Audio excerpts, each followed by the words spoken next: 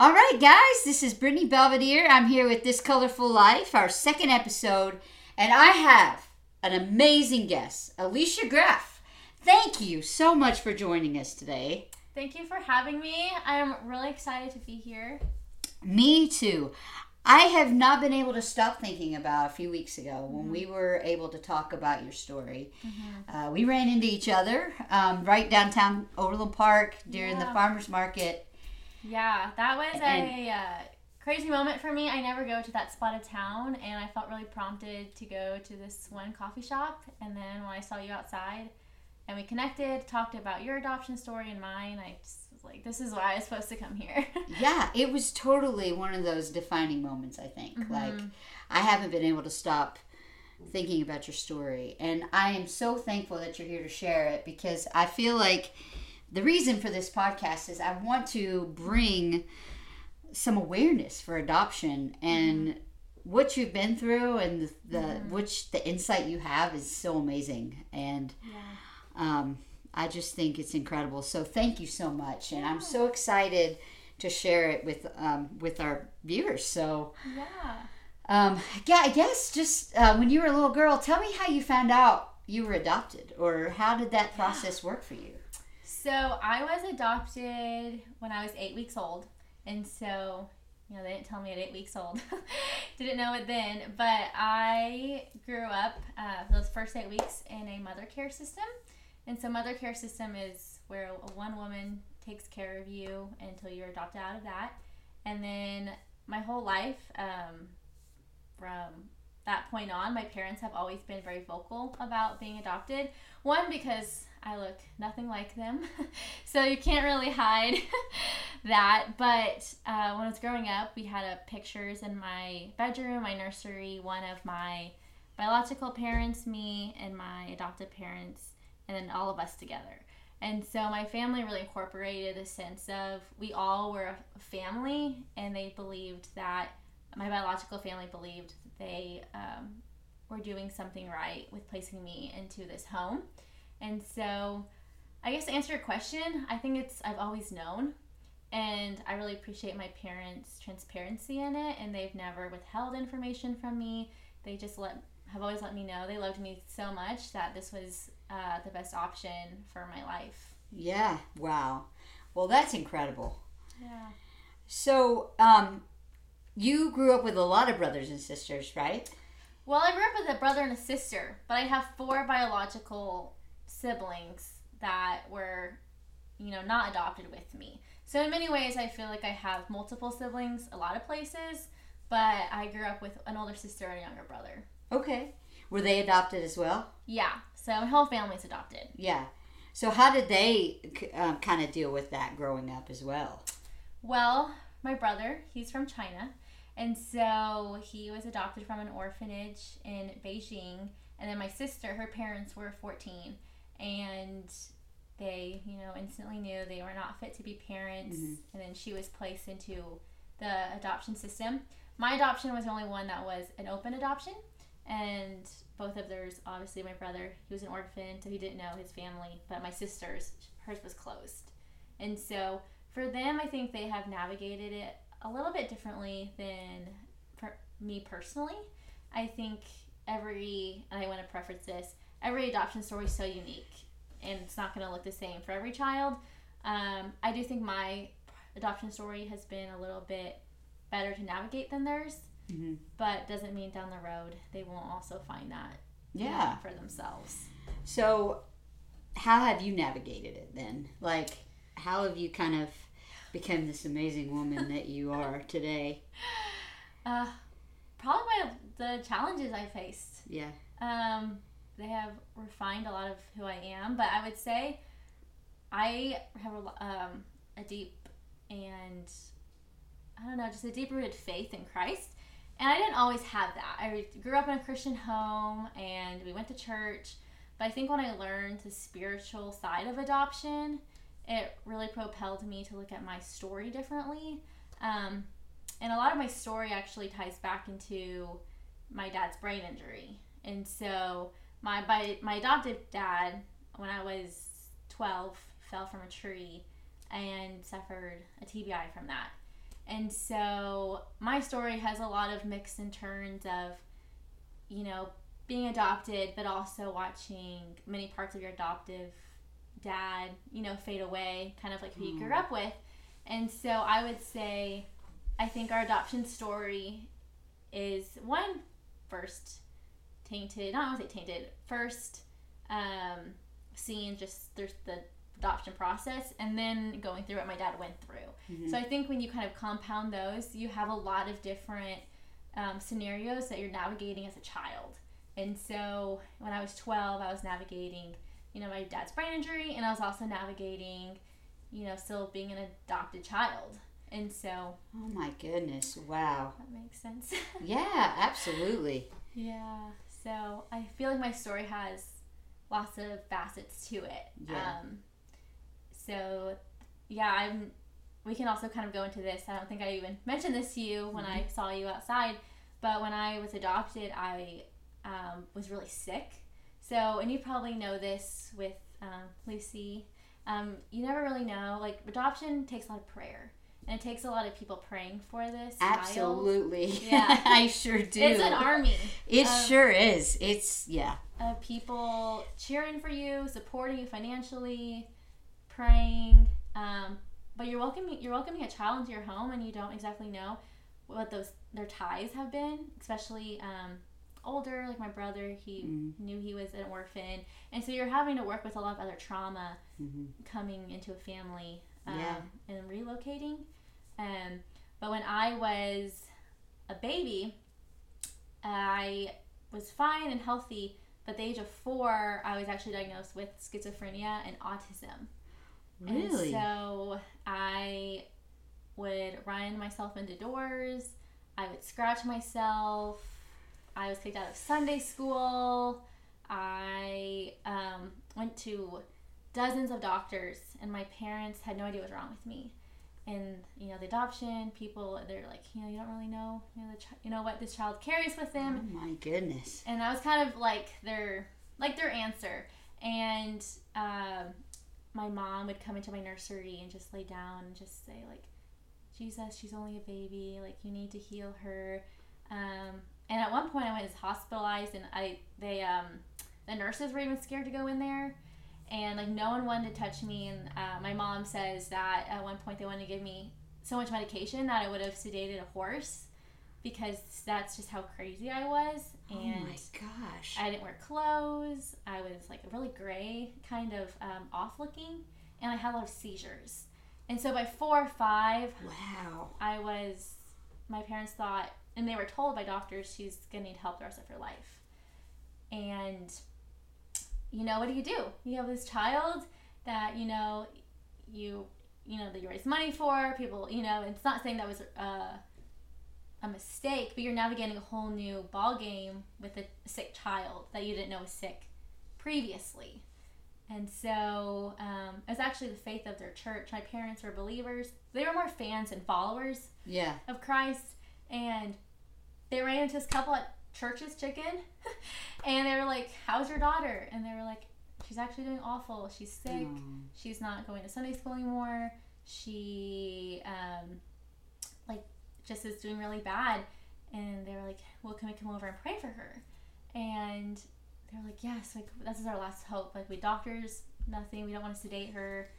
And they had my sister removed from the house because they believed it was something spiritual going on with me and not schizophrenia or a form of autism. And they set me in my nursery in the middle of the floor, and they asked my parents to just repent of their sins and to really accept Christ into their hearts. And they did that, and they really want to just kind of break whatever ties she has to her biological family. We just believe something spiritually is oppressing her.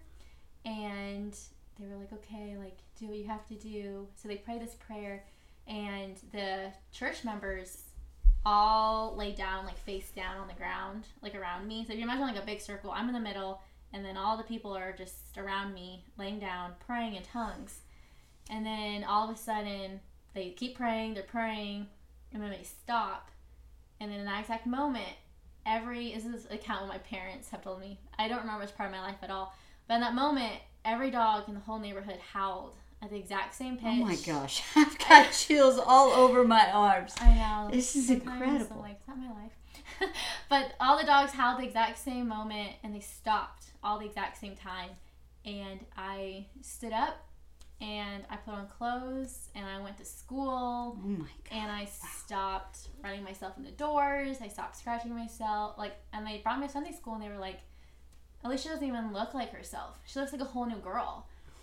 Wow. And so ever since then, I mean, I'm fine now. Like, it's been like a healing, like it was like my big healing. Oh my gosh. God is so good. Mm-hmm.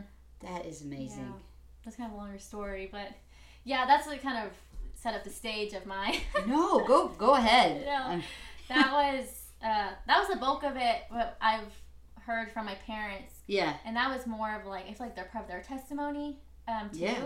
Uh-huh. Because as parents, they were, it's kind of coasting their faith, going to church, and then they see this happen to their daughter, and you can't explain it. The doctors couldn't tell them what happened, and the church was like, we believe that the spiritual weight was lifted off of her. Later on down the road, I found out that when my biological mom found out that she was pregnant, she went in to have an abortion with me. Oh my gosh. And from that doctor, that whatever the situation was, she didn't. And wow. And babies know it, sense things, and so they believe there's just something spiritual on me during that time, and it kind of followed me as a little girl. But they, broke that blood tie and really connected me to my adoptive parents. And ever since then, I never had an issue. But like a year later, I remember this. This is the only part of my story I remember. Uh-huh. My mom came into my room, and she was tucking me into bed, and I said, Mom, do you remember when all the toys in my room were floating around me, but Jesus came and stopped it? Oh my God. And she just like broke, and she was like, I was like 6 or something, and that's like what I saw it as like this 5-year-old girl, and not knowing what's going on with me, but I described it as like all my toys floating around. But I just like recognized Christ, and I recognized Jesus, and that he came into that chaotic part of my world and stopped it.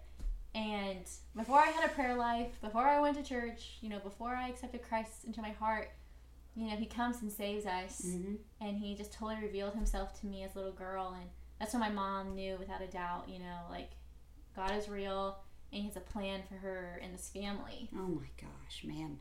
So I bet it changed your parents forever. I mean, they talk about it at least a few times a year. Wow. So, oh my goodness. Yeah. Everybody has a story. Yeah. I mean, if you let God just come into those broken places, he will heal and he will restore those places. I know he will. I'm sure you've seen and walked with that with Lucy. Oh, absolutely. Her whole story. I mean, yeah. I mean, if we were told a week before we got her, we would probably be 2 years. We don't even know. My whole life, I was told I'm not going to have kids. But the whole story of us getting Lucy has just been one confirmation after another. Yeah. So, and this is why I think this podcast is so needed, because it opens up people's perspective to know God's heart is for adoption. Yeah. And he doesn't let those painful parts of maybe not having kids or losing kids through the process go to waste. And he restores it all. That is so true. And it's my mom, she lost 3 biological kids before us. And it was the heart of my dad that kind of brought up adoption to her. Really? And she never really thought about it.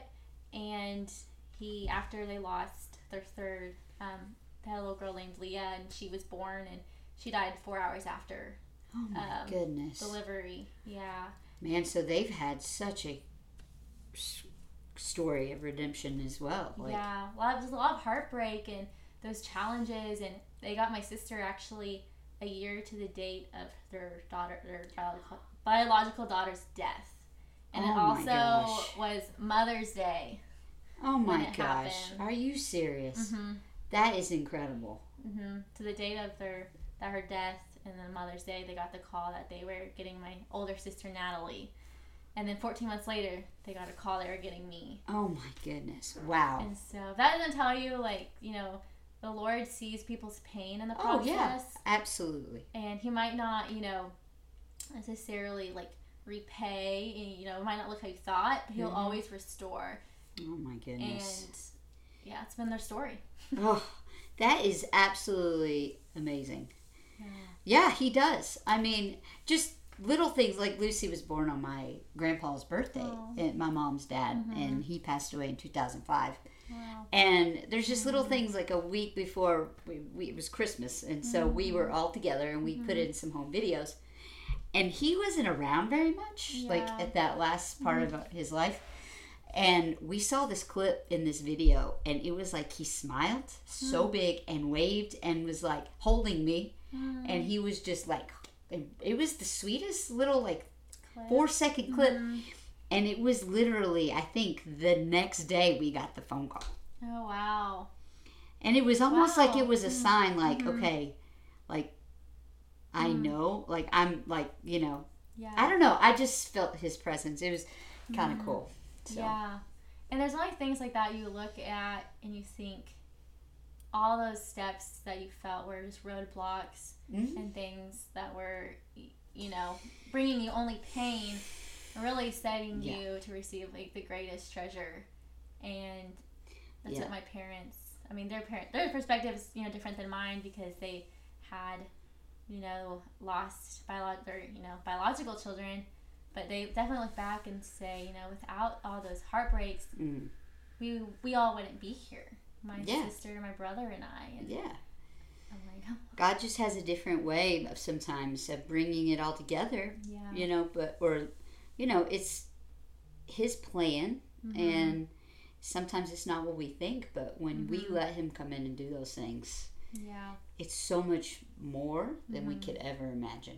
Yeah. You know, into those dark, scary places that we don't know, you know, why they're there, our brokenness, the pain that we go through. Yeah. If we let Him in those places, He brings healing and restorations and beyond anything we could think of. Anything that we could have even tried to manipulate or convey, you know. Oh, yeah.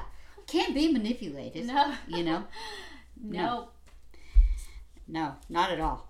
So, and I mean, I think it was in our right timing to get Lucy. And I think at the beginning, you know, I learned that adoption can be manipulated. There's so many, like, ways you can do it for selfish reasons or whatever. But I honestly felt like, you know, with all the unknowing and uncertainty, and like, you have to give up all your control. Yeah. Like, because you don't know timing. You don't even, your whole experience for adoption is in the birth mother's hands. And, or, you know, maybe you just don't know how to go about doing it. But when you put that control in God's hands, you know, it's like, I don't know, you have to learn to trust. Through our adoption, I think through ours, I've learned dependency on Him more than anything through this whole process. And that in itself, I would never take away. Yeah. You know, you have to be able to depend on Him. Yeah, and, you know, going back into what you've learned, one is like a mother, but one also as a daughter through adoption. That's something that the adoptee also learns too. And, you know, what Lucy walked through herself as finding Christ is like the most perfect father. And, you know, my dad survived his traumatic brain injury, but a lot of his personality, even down to his taste buds, changed. Yeah. And I had to really work at finding what it looked like to be loved by a perfect father. Yeah. In the midst of, you know, losing, you know, so much at such a young age. Yeah. And that was one of the sweetest things that He's still teaching me, is that He is the most perfect Heavenly Father. Yeah. Even when my earthly father can't meet like these needs. Yeah. Wow. And so it's kind of like, I always like feel That's like amazing. I'm like we are like but for me, I'm like, I've been adopted twice over. I've had to go through the initial, and then going through what my family went through. I almost had to rediscover, wow, like, now Jesus calls me his own. Wow. So it's like a flip, like, we're good in life, you know, and then everything changed on me in a split second, and now I had to go on a journey of being a part of a family and a Christian, like a Christian family. And, surrounded by people in the church, and so it's... I remember when we ran into each other at downtown Overland Park, that's what we talked about, is how adoption is such a story of how Jesus has adopted us into his family.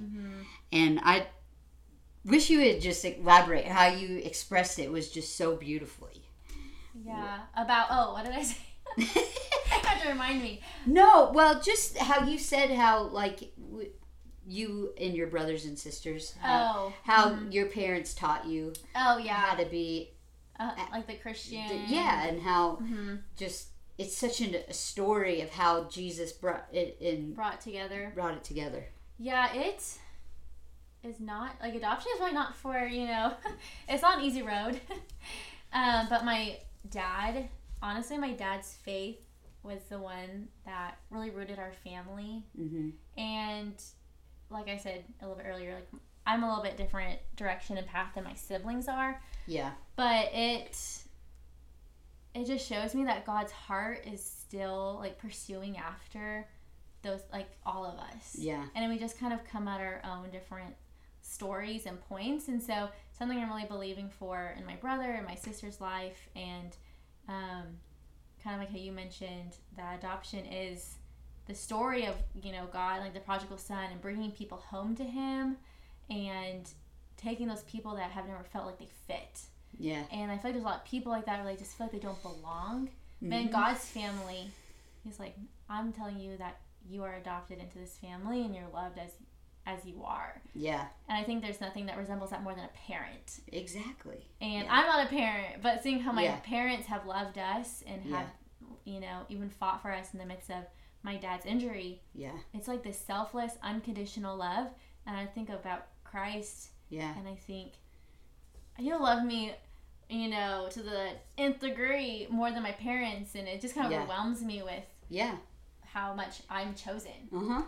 Well, and he went to the cross to die for all of our sins. But as Christians, do we really know what all that means? I mean, he has literally given us his love and his power inside us if we just accept that, you know? I mean, we are his children, and God said he wants us to be like Jesus, you know? As like, he loved us so much, and that's who Jesus is. Like, you know, he values every single one of us if we just accept what he has to give us, you know? And that is such, I feel like, what adoption is, you know? I mean, we might have our own parents, but I think one thing I've learned as a Christian, I mean, you can't depend on you might love them all you want to, but you can't fully depend on your parents or your brothers and sisters or teachers or even your pastors.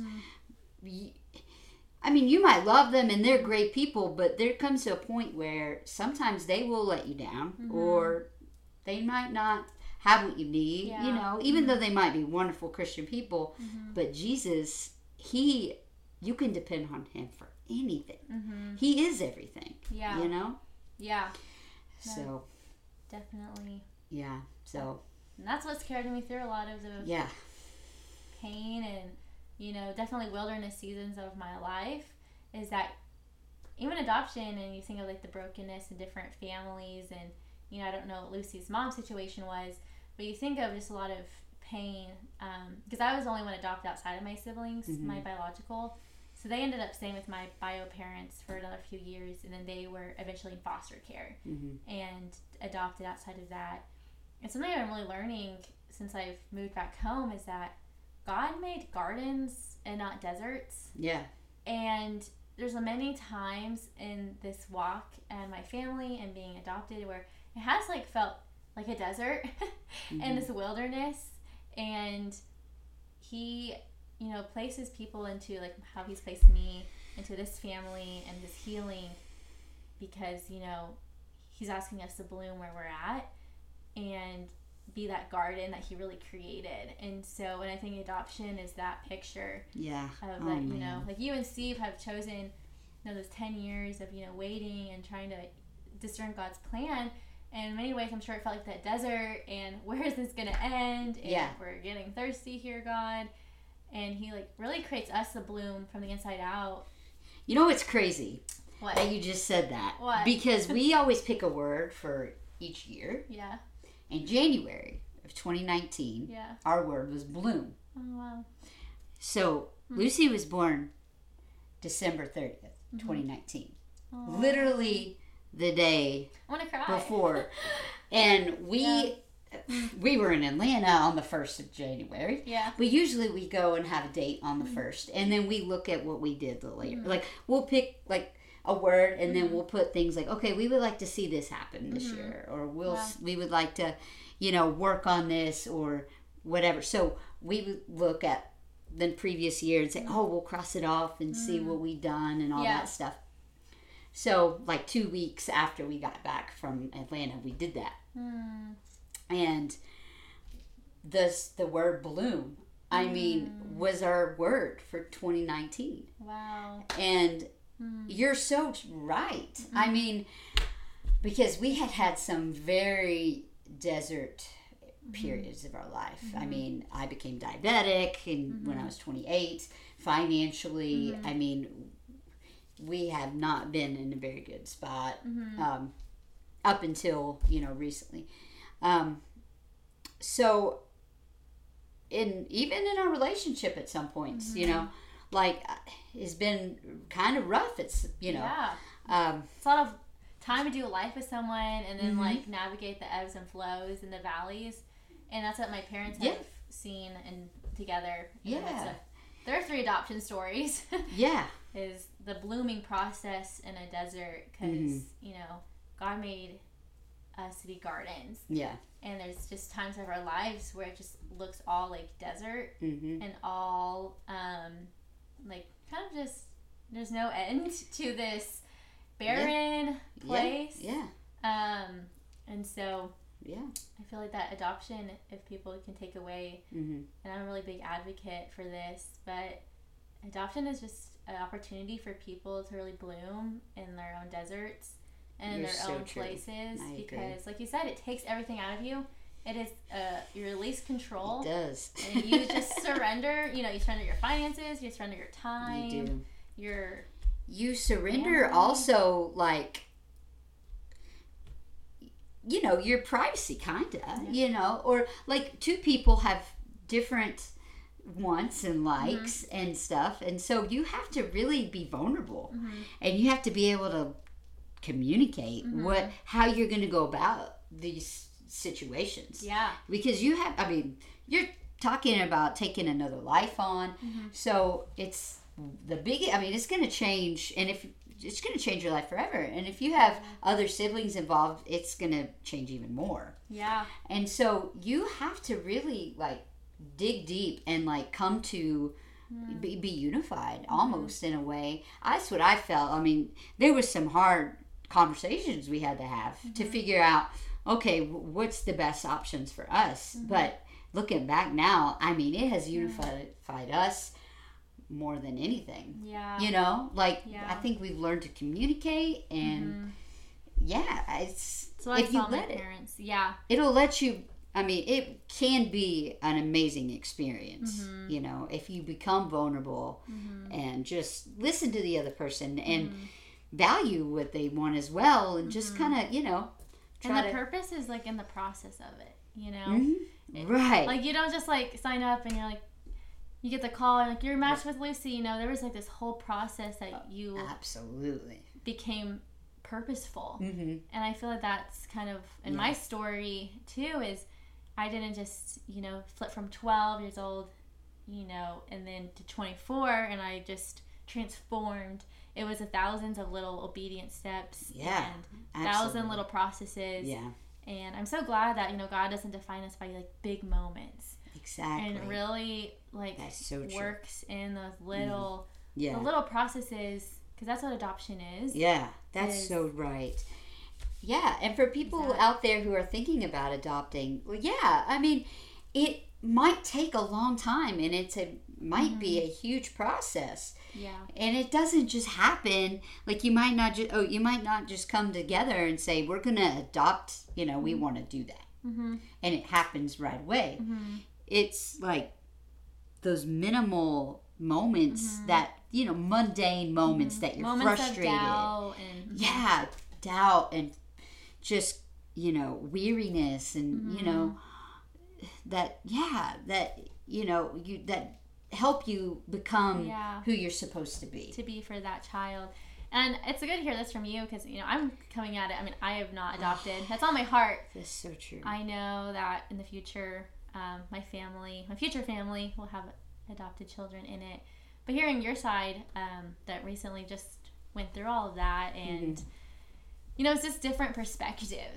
Yeah, that's true. I just look right now at the future of this is what I want to do, and then eventually I'm married and, can do that. But, like I kind of said earlier, it takes just a lot of prayer and different opinions and people are at.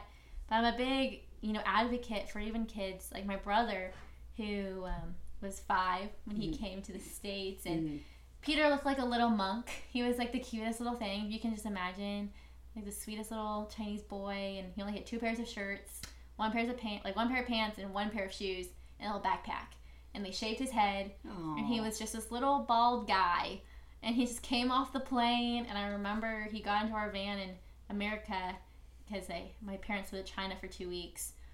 And I just looked. I remember this so vividly. I was 8, and I looked over at him sleeping, and I just thought, I have a brother. It was just this most, my mind was so blown because we never saw my mom pregnant. We just had kids added, and I just saw him, and I'm I've never seen you as a baby. You're just you're just my brother, and you're 5. And it just was such a weird, wow. And he was, when he first had his first meal, he actually went around to all our plates and took food off of it and stuffed it in his little pockets. Because at the orphanage, they didn't have enough food. And they had to ration food. And he was so scared that he wouldn't have enough food that my goodness. It took him so long to realize, this is your own plate. You don't have to take our food. And it kind of was a process, his own journey too of realizing I'm fed, I'm taken care of. But he would put his little pockets and sit in the corner and just be waiting for something to happen. And we're all just sitting at the table what just happened. And so this is I guess another example of how different places children can come from. Yeah. So, did your parents talk to you about that process, going to China or getting him? What did they say about that experience? Well, I remember when we were getting Peter, we looked at a lot of videos. So, this was a long time ago. Oh gosh, probably 16 years ago. Yeah. But so it's probably a lot different than now, but it was an international adoption, and we just watched a lot of videos of kids. And all the kids that were up for adoption, because it's different than how the internet works and stuff. But right. We just got to watch, and my parents were we're adopting, and we actually were going to first adopt a little girl. We were going to be a whole family of all girls. Really? And then something my dad was like, no, I really think we're supposed to adopt a little boy. And then we saw Peter's video, and he just was, again, this cute little monk looking guy, and he was organizing his little oranges. I don't know why, but the video that they gave us was kids eating oranges. And I just remember seeing our computer, and I just was watching all these little kiddos peeling oranges, and then we stopped on Peter, and he was so delicate with each orange, and I don't know, something happened. We didn't decide, but my parents were just kind of getting us, acclimated, and just this is what we're doing. Yeah. And somehow, I don't know when, but it was him that they got matched with.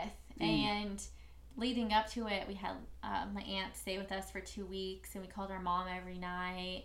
They just were like, we're going to go, and we're get you a little brother, and his name's Peter.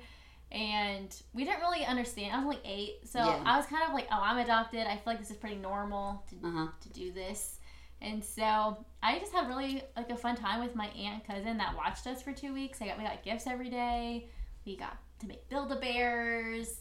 My aunt put 2 clocks in our living room, one in our time, one China time. So we always like knew like what time my parents were at. Yeah. And we got a gift every day for 2 weeks. And so then they came home and my parents got us little Chinese outfits and umbrellas. And we just would wear those all the time and just hang out with like our brother. And he only knew 2 words. He only knew no and I love you. Oh. And so we would tell him to do something and he would just run around and say, no, no, no, I love you. Oh. And we're like, we're not telling you. Yeah. We love you. We do love you, but. What an incredible story. Yeah. That's just, man, so amazing. Such a story of God's grace and faithfulness. Yeah. Yeah. I probably can go on for hours talking about it, but in a nutshell. Yeah, please do. Tell me, you said you got to meet your bio dad, right? Yeah. Can you tell me a little bit about that experience and how that was for you? Yeah, I was 19. This is kind of a funny story looking back at it now because I was actually on my fall break trip in college and it was 10 days. We went to Colorado. It was with my 6 best friends in school. And I knew my dad lived out there. And so prior to that, he reached out to me and he was interested in meeting me.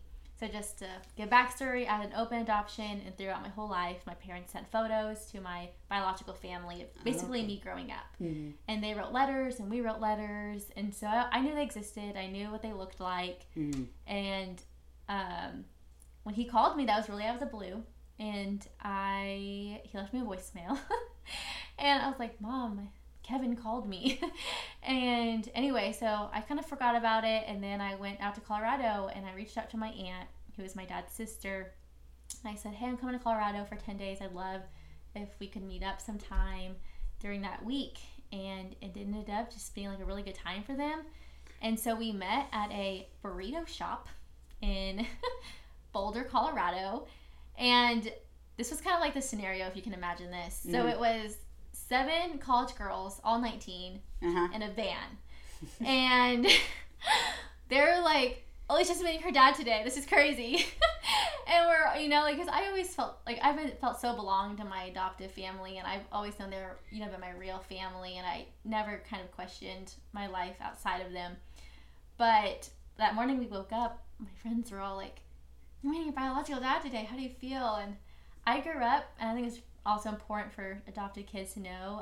My parents always taught me, if you ever meet your biological parents, family, don't have expectations on them. Like, they are who they are, and you just accept them as that, because I think a lot of people can kind of make up a story of how they maybe wanted them back or regretted it, or did they miss a life outside of living with them opposed to their adopted family. And so my mom always said, when you meet them, you just let that all go, all your expectations, and you just accept them as they are. Yeah. And so I always had that mindset going into it. Mm-hmm. And so I just was like, I'm just going to accept them how he is, and whatever that is, like, it's okay. And so we pull up to this burrito shop. I, like, open the door, and all my friends are like, do we drop you off? Do you want us to wait outside? Like, this is so weird. We don't know what to do. And I'm like, I don't know. Like, just go over to the store over there. And so they're like, call us if anything happens. And so I go in, and it's my 2 aunts and my biological dad, and they like rush up and they hug me, and they give me this book actually of all the pictures they've kept of my life over the last 19 years. And for like 2 minutes, my dad didn't say anything to me. He just like stared at me, and he just goes, you look so much like your mom. And being an adopted child, you never hear you look like your parents. Right. Exactly. My parents are blonde, blue-eyed, Caucasian, have dark skin, like all dark features.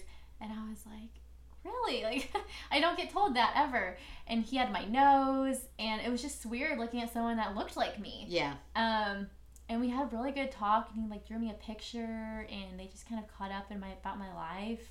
And it was just a really good conversation, and he kind of shared what he's been doing and his heart. He kind of had a rough time as an adult, in and out of jail, and had substance abuse problems. But it was just cool to see where he is at now and meet my aunts. And then my friends texted me and they're like, can we meet him? And I'm like, sure, I just met him.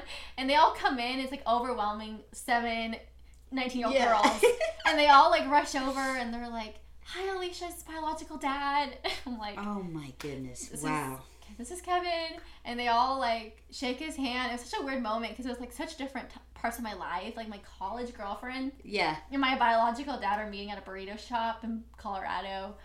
And we like left that scenario like, that was honestly kind of crazy. Yeah, that's so crazy. And sometimes they text me and they're like, remember when we met your biological dad? I'm like, yeah. That is such like a weird time. That's crazy.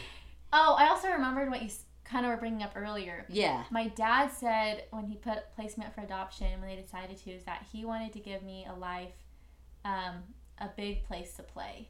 And the life that they could have provided was only a small place. Yep.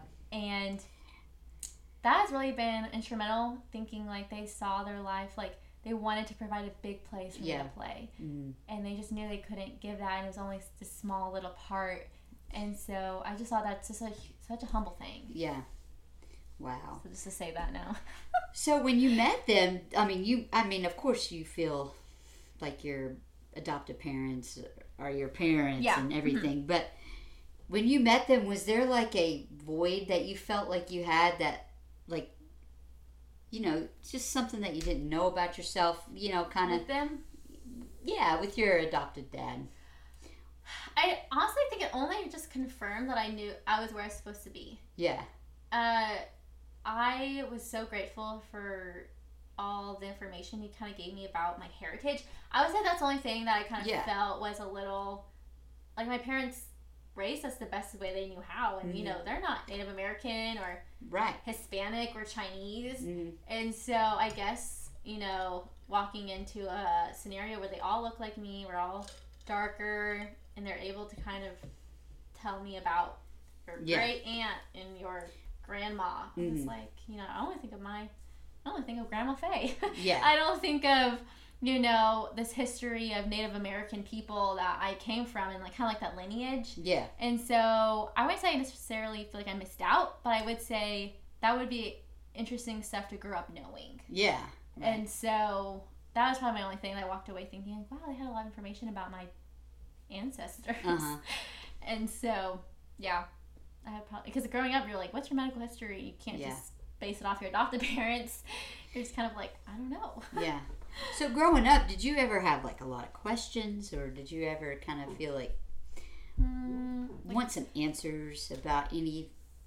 I would say my older sister walked through that more than I did. Her adoption was closed. I don't know what Lucy's is, but I kind of always had answers.